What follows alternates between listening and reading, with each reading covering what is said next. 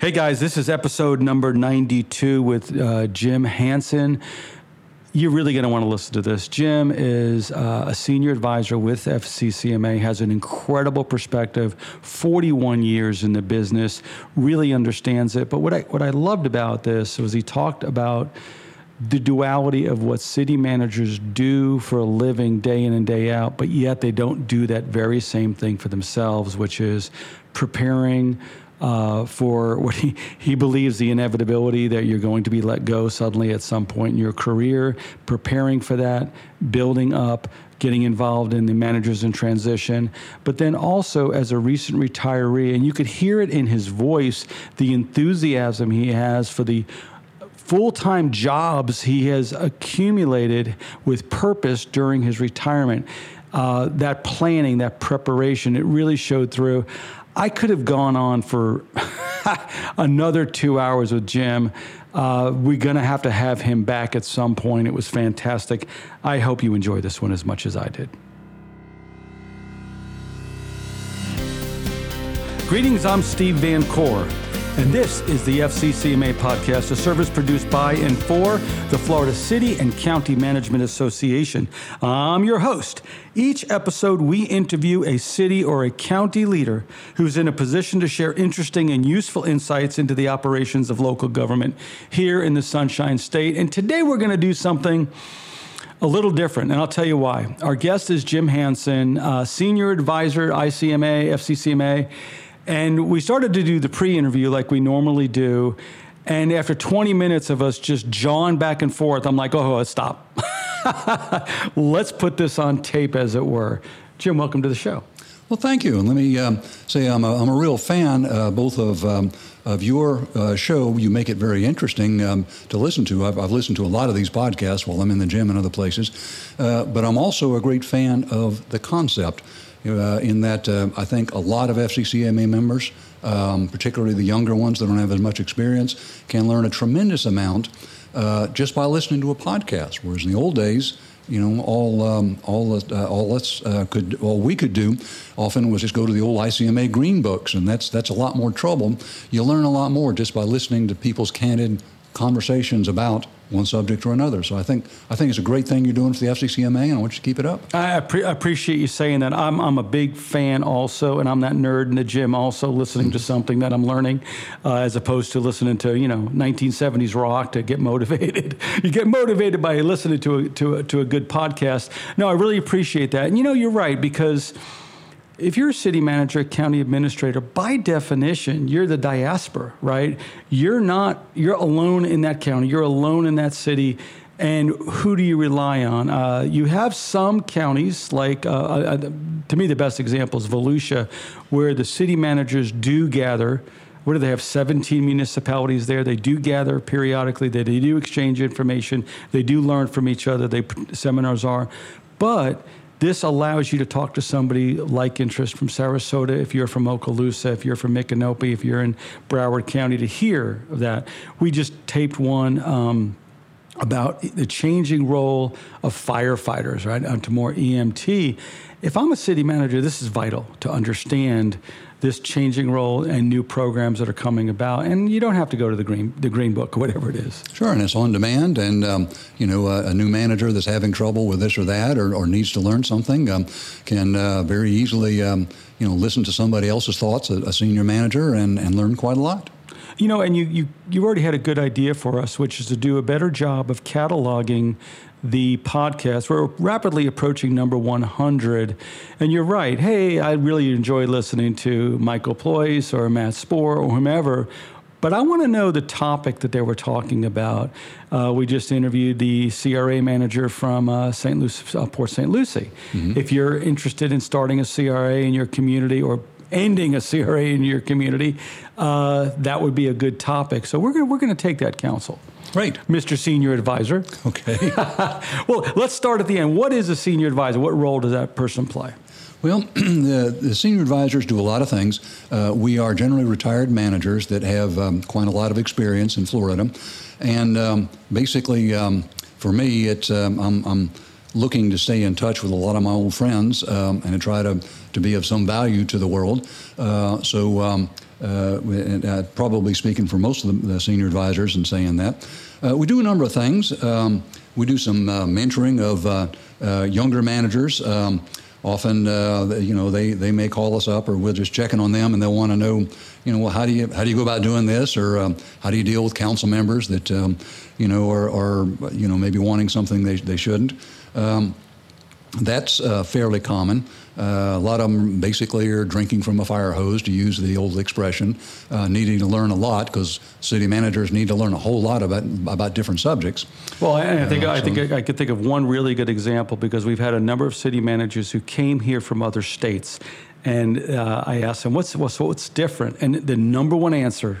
Do you know what the number one answer always is? Probably the open records law. Yes, he nailed it. Ding, sure. Ding, ding. There's a little duck that just dropped down. You guys can't see it, but he gets the award for getting it right. Yeah, so that's a great example. I would call Jim Hanson and say, Jim, I'm from Nebraska. I was a city manager of Omaha. How do you guys deal with this open record stuff? You can't negotiate behind the scenes. What do you do? Is that the kind of questions you get? Well, I've had that question before. Yes, that's something we would provide some guidance on. There are a number of laws in Florida that are different than most other states, and that's fine. You just have to know how to deal with them and all of that. But that's clearly a subject that people need to get up to speed on. We'd also deal with MITs, the people in transition. A lot of times we'll give them some maybe career coaching, maybe connecting them with some of the resources that ICMA may offer. And they have a great variety of things in recent years that people would be interested in. But a lot of times for the MITs, it's just listening to them. They're home by themselves. They're worried about, where am I going next and all that. And they just want to know that somebody cares about them. So I think that's often something that we all try to do. And when you talk to somebody who's been there before, you realize, I have a friend in the business who was just let go, and I called him up and said, hey, first of all, you need to know this. This happens. This is part of your career. You've been one of the fortunate ones to be in this position for 17 years. And again, in many of these MIT situations, this person didn't do something wrong. There was a change in leadership. Leadership wanted a fresh new look, and the whole strata got let go. And he called me back a couple of days later, said, I really appreciated that call. It really made a difference for me, because to think it wasn't me, or if it was, at least I put it in context, and now I can pick up and move on and pick up on the next stage. Sure, it can be extremely stressful, that especially when you have kids that may go off to school, and you've got a mortgage to pay and that sort of thing. I've been there before, and it's a tough time for people. I mean, city management is a very tough job to begin with, but being in transition can be even harder. So I think they really do appreciate people calling them up and saying, hey, how you doing? It's dawning on me as we're speaking this, too, that when I said about, we're the diaspora by definition. We have 411 cities in the state, and all 411 city managers, by definition, live somewhere else.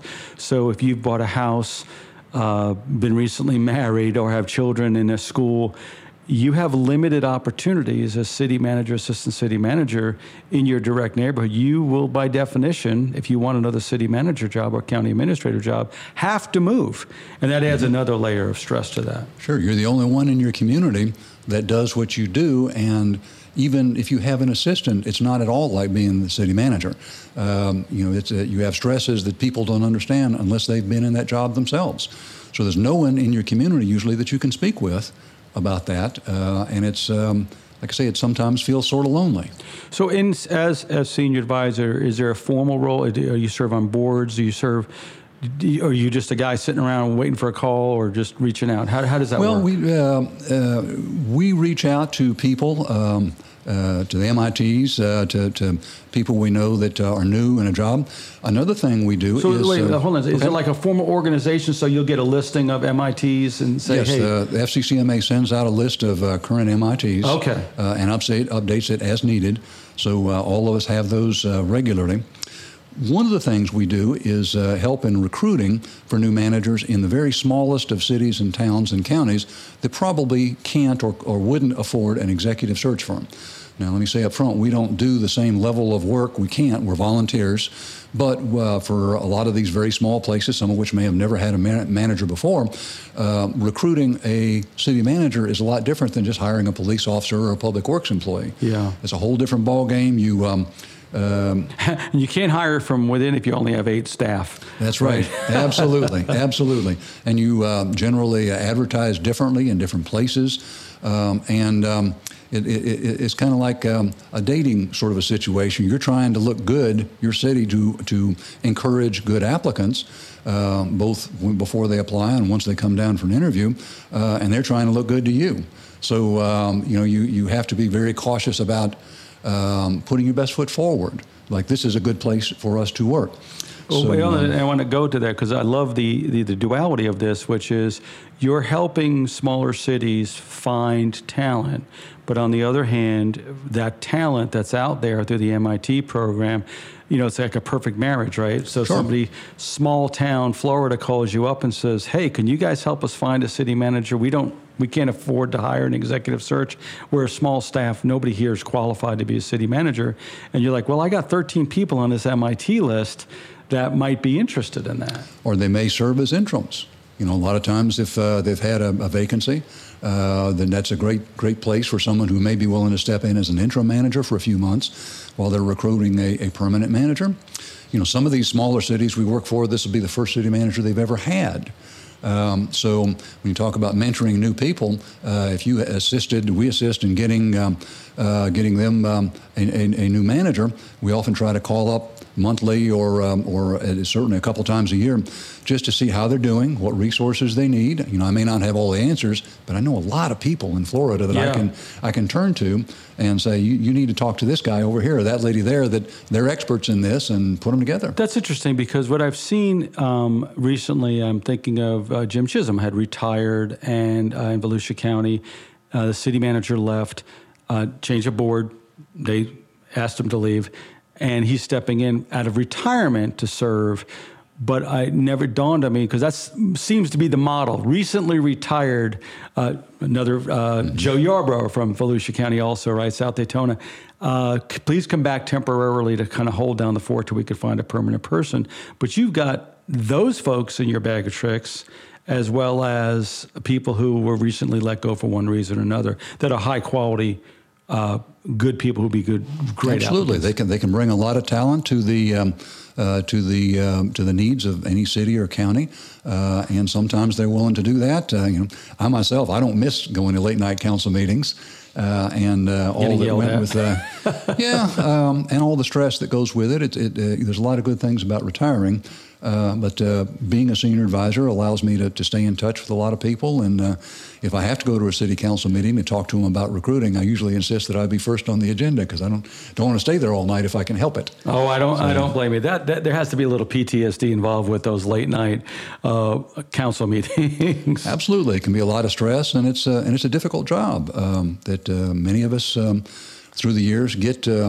I think stress accumulates on a lot of the managers, and I think a lot of us, after speaking for 41 years in this business, feel like we're made of iron. And when I retired, I realized that wasn't at all the case. Well, let's pivot to that, because we had 3 subjects we wanted to cover, and one of those was managing stress.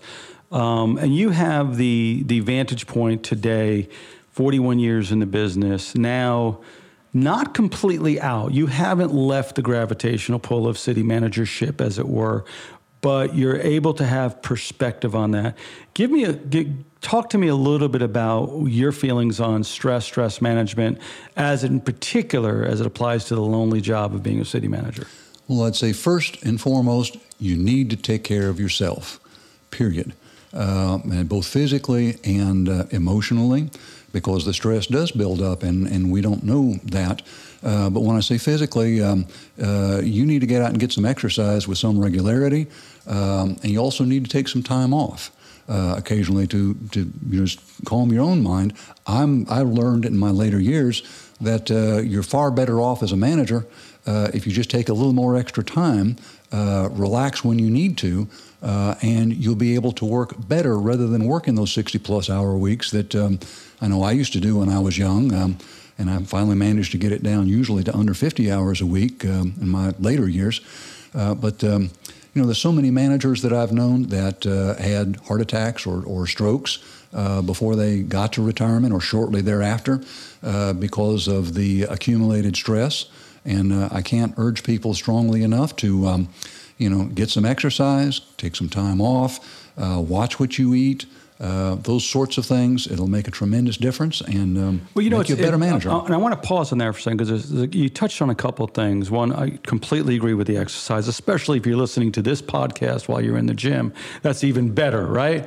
But a couple of things happen when you do take time off. You not only heal yourself, you continue to build your family relationship or whoever you're on vacation with, but I have found when I leave in my business, something magical happens back at the office, which is staff learns more, becomes more independent, becomes less reliant on me, and the machine runs a little better. But here's the irony, Jim, in this, that we know you had an expression that, what did you say about by being fired? It should be the slogan for MIT. Well, there's only two kinds of managers in this business, those that have been fired and those that are going to be. So pause, right? Irrespective of your quality of your job, is going to be. We're seeing this with school superintendents right now, right? This whole new battleground. But the fact that you're not preparing for that, and how do you prepare for that? Make your staff more independent. Mm-hmm. Make sure your family life is intact. And I was that guy too. 70-hour-a-week jobs, 60-hour-a-week jobs, to make sure I won't get fired because I'm just going to work my ass off at this job at this time. Mm-hmm. And I will tell you, I ended up twice in the hospital. They thought I was having a heart attack, and they were like, no. I'll never forget the doctor coming in. She says, "Can I ask you a question?" I'm like, "Yeah, what?" She goes, "Do you have a stressful job?" Sure. I'm like, well, that's funny you should say that. But you would think with the knowledge that this is a high turnover job, you either have been fired or you're going to, that they would have a greater horizon view and say, hey, I'm not going to let this job kill me. But what you're saying here is too many do. Yeah, take care of yourself. I'd also add, like ICMA used to recommend, you need to have 6 months worth of salary in the bank other than your retirement account because if you're out of work for a while, you're going to need some money, and you don't want to have to be worrying about that too. Or a good severance contract, or both, Yeah. It's not unusual to go 6 months to a year to find the right job, and don't just go out and jump in the first one that's open because there are a number of cities that have difficult situations, and you may not want to take that job. So, you need to take your time and research where you put in an application very carefully and understand if that's the job for you. Boy, I want to focus on the stress for a little bit, but you just brought up a subject. This is our 90-something episode nobody's talked about, so I want to delve into this. Give me some pointers. I'm a out-of-work city manager, and I'm looking at other cities to go work for. I'm looking at applications. What tips do you give somebody looking? Well, I'd start by looking at why the last manager left. If they retired after 20 years of successful service, that's a pretty good thing. If they had 5 managers in the last 6 years, that's a pretty big red flag, and you want to find out what happened. Because you're not going to be the one. Yeah, you're unlikely to be the one that they'll keep for 20 years. Sure, there's an indication that there's some problems there, maybe some political strife that has come unresolved, and it may take somebody with a pretty strong backbone to take some of those cities, and then they may have to deal with a lot of stress. Eyes wide open. Yeah. Yes. What else? Well, certainly I would look if they have any of their meetings online, that you can watch how the council works together. Oh, okay. That would be one. If you're in MIT, you've got extra time. I would go to the city and look around, talk to some people, particularly if you know some adjoining city managers or county managers, and ask them what they know about the situation in that community. Do your homework before you decide to put in a resume. That's a good piece of advice. So the adjacent nearby city managers, you can pick up the phone and call and say, hey, Lake Mary is right next to you guys. What's going on over there? Give me some insight. Would this be a good job? And they can off the record tell you. I love that's very good strategic advice there on choosing that. One of our other city managers we interviewed said, I love this perspective. You have to decide whether you want to be a small city manager or a big city manager, because as a big city manager, you have lots of staff and most of your contact are with your staff. As a small city manager, most of your contact is with the public. Sure. And where you want to live is another good question. Do you want to be in a big metropolitan area, even if you're working in a small city, adjacent to it? Or are you more comfortable out in the country somewhere? Do you want to live next to the beach in Florida, where a lot of jobs are available? Or are you willing to move up north, for example, where it might get cold and you're worried about snow in the winter? So, and I think always you need to have those discussions with your spouse if you're married or have a significant other, and get a really good understanding about where you're willing to go before you apply to that next job. Interesting. That's excellent. So let's go back to stress. Have you seen, is it different, 30, 40 years ago? I see differences in local government that cause me, and I'm not in it, stress, which is social media, fewer papers covering what's happening in local government, so you don't have at least a quasi-neutral source, although everybody's a little biased. But now nobody's ever said social media is not biased, right? Social media drives the day. People coming to councils from traditional places, not knowing how government runs. We have city council members I see get elected. They're like, why can't I call staff? Why can't I move this money around? What about this money in our budget? Why can't we do this with it? And well, there's a process, and they don't understand that. That's Steve's perspective. What's your perspective on the last 40 years? What stressors have changed? Well, you touched on an important point, and I will quote Elizabeth Taylor, of all things. She said one time, the only thing worse than being talked about is not being talked about. Now, from a movie star standpoint, I can understand why she said it, but from a city standpoint, the lack of local coverage for the newspapers in a lot of small cities, I think, is a big detriment to local democracy, because the citizens have to have an idea of what's going on before they can vote intelligently. So when local coverage goes away, then they don't always have the best ability to figure out who's representing them, who's making most sense, and who's just causing trouble. We do a lot of polling, and we ask a new question that I started asking about 4 years ago. How often do you read your local newspaper? And these are polls only of likely voters. And the number averages about 40% that say never. Wow. 4 in 10 likely voters never read the local newspaper. And so where are they getting their information from? Social media. Yeah. Gossip groups and all that. Another change we've seen in the years I've been in this business is that there are fewer business people that are running for and getting on local councils and commissions. Why do you think that is?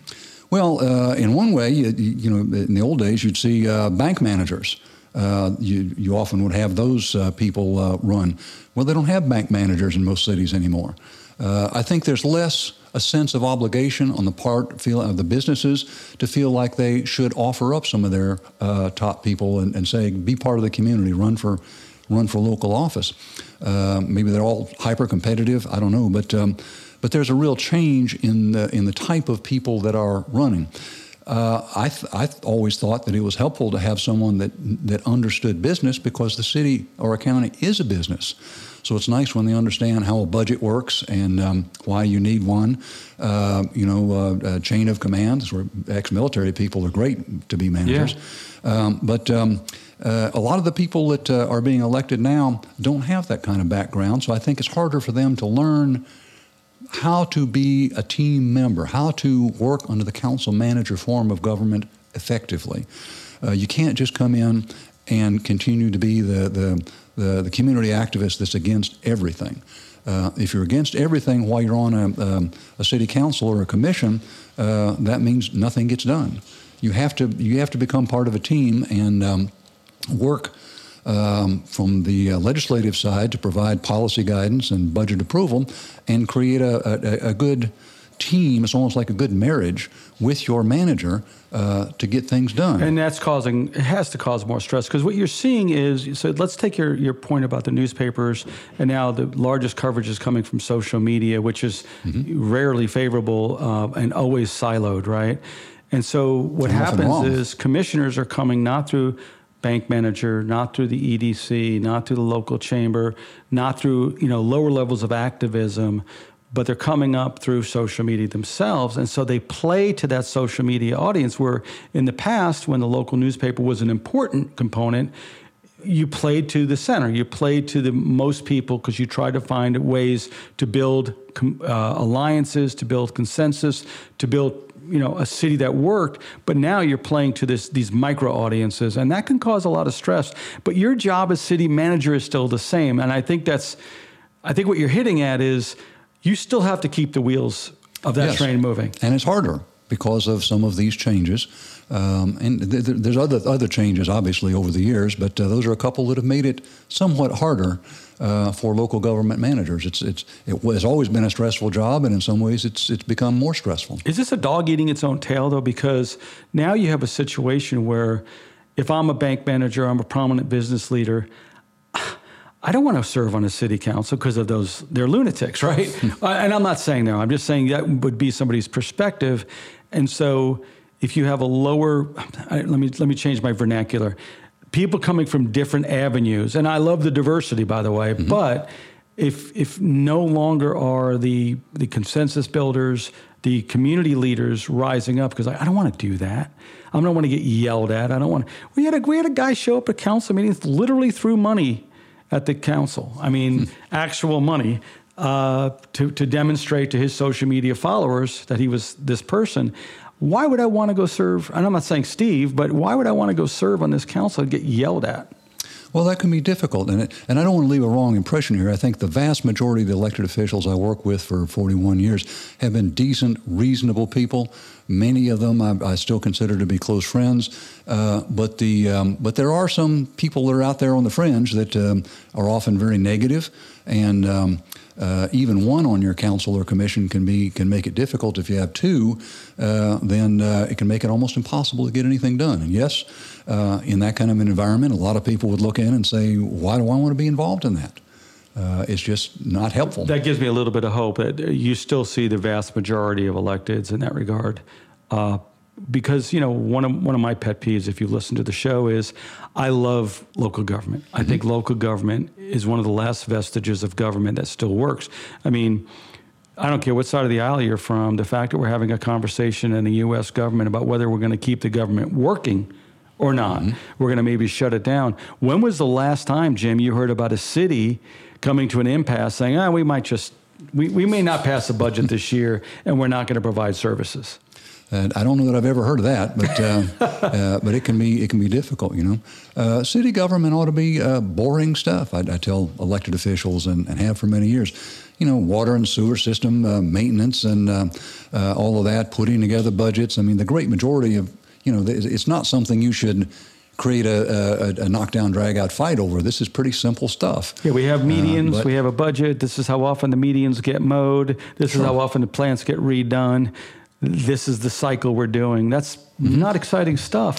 It shouldn't be, but some people, come to office, and of course, there's always the Cave Society that want to come to all of your meetings and fuss about something. Citizens against virtually everything. Absolutely, every city's got a group of them. That's great. But here's what I also love about local government: we have nonpartisan elections in open districts, and what that generally means is you have to answer to all of the voters in your jurisdiction. In closed primary, and there's a bill moving through the legislature to close these things, put these things in closed primaries. So now I only have to worry about a tiny sliver of the electorate to get elected. And I think if that passes, you're going to see a significant change in local government. Because right now, open primaries means nonpartisan elections means every citizen gets to choose who their mayor is. Every citizen in that district chooses their city council member. So that city council member must listen to and work for all of the voters. And I think that's what makes local government work so well. I think that helps. And there's been a large movement in recent years to put all elected officials in districts rather than at large. When I first started in this business, there weren't that many cities that the size I worked with that had their elected officials elected on a district basis. Now, there's a value in doing that. But but it can lead to some issues, in that sometimes the elected officials feel like they're only representing that specific part of your city, rather than the entire city. Right. And a lot what counties have done is they'll have 1, 2, or 3 at large, 4 or 5 districts. That seems to be a nice common, nice balance of doing that. You now have a little perspective. You're now stepping away out of the full-time job. You're serving as a senior advisor for FCCMA. You're engaged. Any other perspectives you have other than what you gave us on take good care of yourself, eat well, and prepare for change, because it could come at any moment. As a senior advisor, what are you looking at? And I want you to touch on too, preparing for retirement. Because, I'm 62, man, and I need a little bit of advice here. Okay. Well, I guess one of the most important things I found, it's a great adventure. I can't understand these managers that retire and want to come back to work, long term because they're bored. It seems to me that may be a failure of imagination. There's 10,000 options of things to do, and people need to, retired people need to start, well, actually you need to start looking at those before you retire. There's hobbies, there's volunteer opportunities, being with family and friends, there's travel. Amazingly, you can read anything you want rather than just what you have to be involved in to keep your credentialing going. What you're saying is having a plan. And, it's ironic. Again, my thing about the managers work 70 hours a week because they're going to make sure they never get fired, but yet we have this MIT program on purpose. Yet managers, I can't think of an occupation other than actual planners that plan, that look long-term, that build long-term projects, that do great things, but when it comes to their own retirement, it's the switch goes, they get the gold watch and they're out the door and they're like, I don't want to. And I could name 4 or 5 that I know that left and then came back like, fishing didn't work out for me. And any one thing would get boring. I know people that want to just go play golf. Well, that's great for a couple of months, but then you get tired doing it. You need to do a lot of things. You need to figure out what's important for you. For a lot of people, that is, and having some value to the world. You've through all your years of service, certainly you've earned the right to your quiet time and do what you want to do. But you've also gained some valuable skills and experiences that a lot of people need. So, you said early on, for you having a purpose was critical to, and having some goals and having some good, cool, important, interesting things to do is what gets you motivated every day. It absolutely is. And I volunteer in a number of places other than being a senior advisor, but I certainly don't work 50 and 60-hour weeks anymore. But that's important to me. Keeping in touch with a lot of friends, groups of friends, I found, and I've been able to read some psychology books since retiring, that confirm this, that this helps keep you mentally happier by having various communities to be engaged with. The people that sit back by themselves and are pretty lonely are going to wind up less healthy. They're going to die younger than those people that are very well connected. There was a big story in the New York Times Sunday edition several weeks ago about a compendium of studies that had that. Probably one of the studies was one of the books you read about that very thing, having purpose, having friends, having relationships. Not only do you live longer, but you live longer happier as Absolutely, yeah. And there's thousands of things that you could try and should try. You just need to have some imagination, and city and county managers are some of the most innovative people I know during work. There's no reason they should go home and sit around and say, I can't think of what I want to do. Well, try 10 things this week, and if only one of them suits you, then you've got a big win. Try 10 more next week. And keep trying new things all the time. It's almost like what you're telling me is that the skill set that it takes to be a city manager, balance, understanding, long-term view, being a good listener, being a good delegator, dealing with a variety of people, all those skills you apply to your job. Take that skill set and apply it to yourself. And apply it to looking at volunteer opportunities. I volunteer for a organization that does basically prevents child abuse by providing counseling to parents that aren't doing very well and may have their kids taken away and put in foster care. Now, I don't do the counseling, but on the other hand, I can certainly help lobbying for funds in Tallahassee. I can help being a member of the board, those sorts of things. But certainly I'm not going to go into somebody's house and try to tell them how to be a good parent. That's not one of my skill sets. But I arranged for Christmas presents for well over 100 kids this last year, bringing a number of people in to help with that. And I tell you, it really gives you a warm and fuzzy feeling when you get that done, and you realize these kids have a decent Christmas that probably wouldn't have had any, given the family situation that they were in. A lot of, single parents. Often drug or abuse problems, maybe a mother that's fleeing a domestic violence situation, and you can help these kids have a better home life. They'll probably remember that the rest of their life. So that's, those are skills that you can apply to a variety of opportunities. And I got to believe you're serving on a board, having been a longtime city manager, and the expertise, the knowledge you have, you got to be everybody's favorite board member because you really know shit. Well, you wind up getting asked to be president pretty quickly, yeah. That happens often. That's fantastic. Where are you residing now?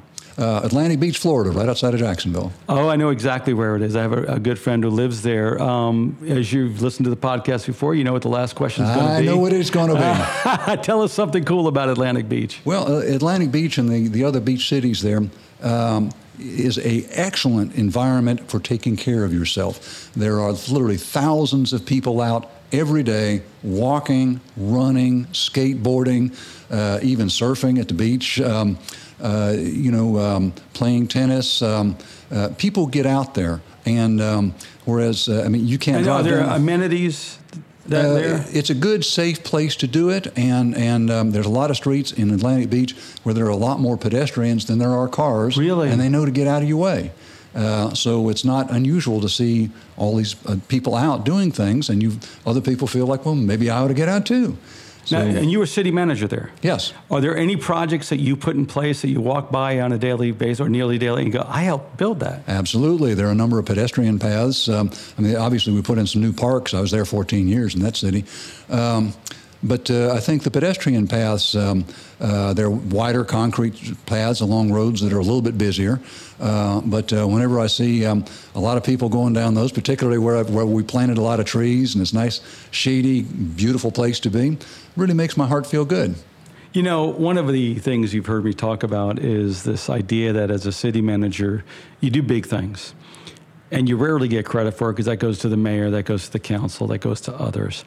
Also, you do big things, but you sometimes don't see the fruits of your labor because you start a CRA, it may take 30 years before that downtown gets redeveloped. Mm-hmm. You start a new park, a new project, and you may not see it completed before you're MIT'd to somewhere else. But you're living where you work for 14 years, so you're getting to realize the benefits of some of those things you put in place. Yeah, a lot of the most important things that I help to do with a great team are not big public things, like big wastewater projects where we not only met the standards, but managed to upgrade the equipment and reduce operating costs dramatically. Deals put together to, in our case, to kind of save the country club and get some annexation with it, and at the same time dispose of reuse water for irrigation on a new golf course that helped the country club out. It was a very complex little deal when it all came together, but it helped in a lot of ways. So when you flush the toilet and then go play golf, you say, you know what? I just completed the cycle. Absolutely. They had Jim brackish water. Hanson, thank you so much for being on. I really appreciate it. Really enjoyed it. I could have done a 2-hour podcast with this one. We could have gone on forever, but our producer over here is giving us the sign. This is fun. Thanks for having me. Thanks for being on. Folks, this is Steve Van Coor, and this is the FCCMA Podcast, a service produced by and for the Florida City and County Management Association. Now, quick reminder. If you have somebody you think would make a good guest, send me an email at svancoor@vancoorjones.com, or you can simply message FCCMA on Facebook. Thanks for being with us.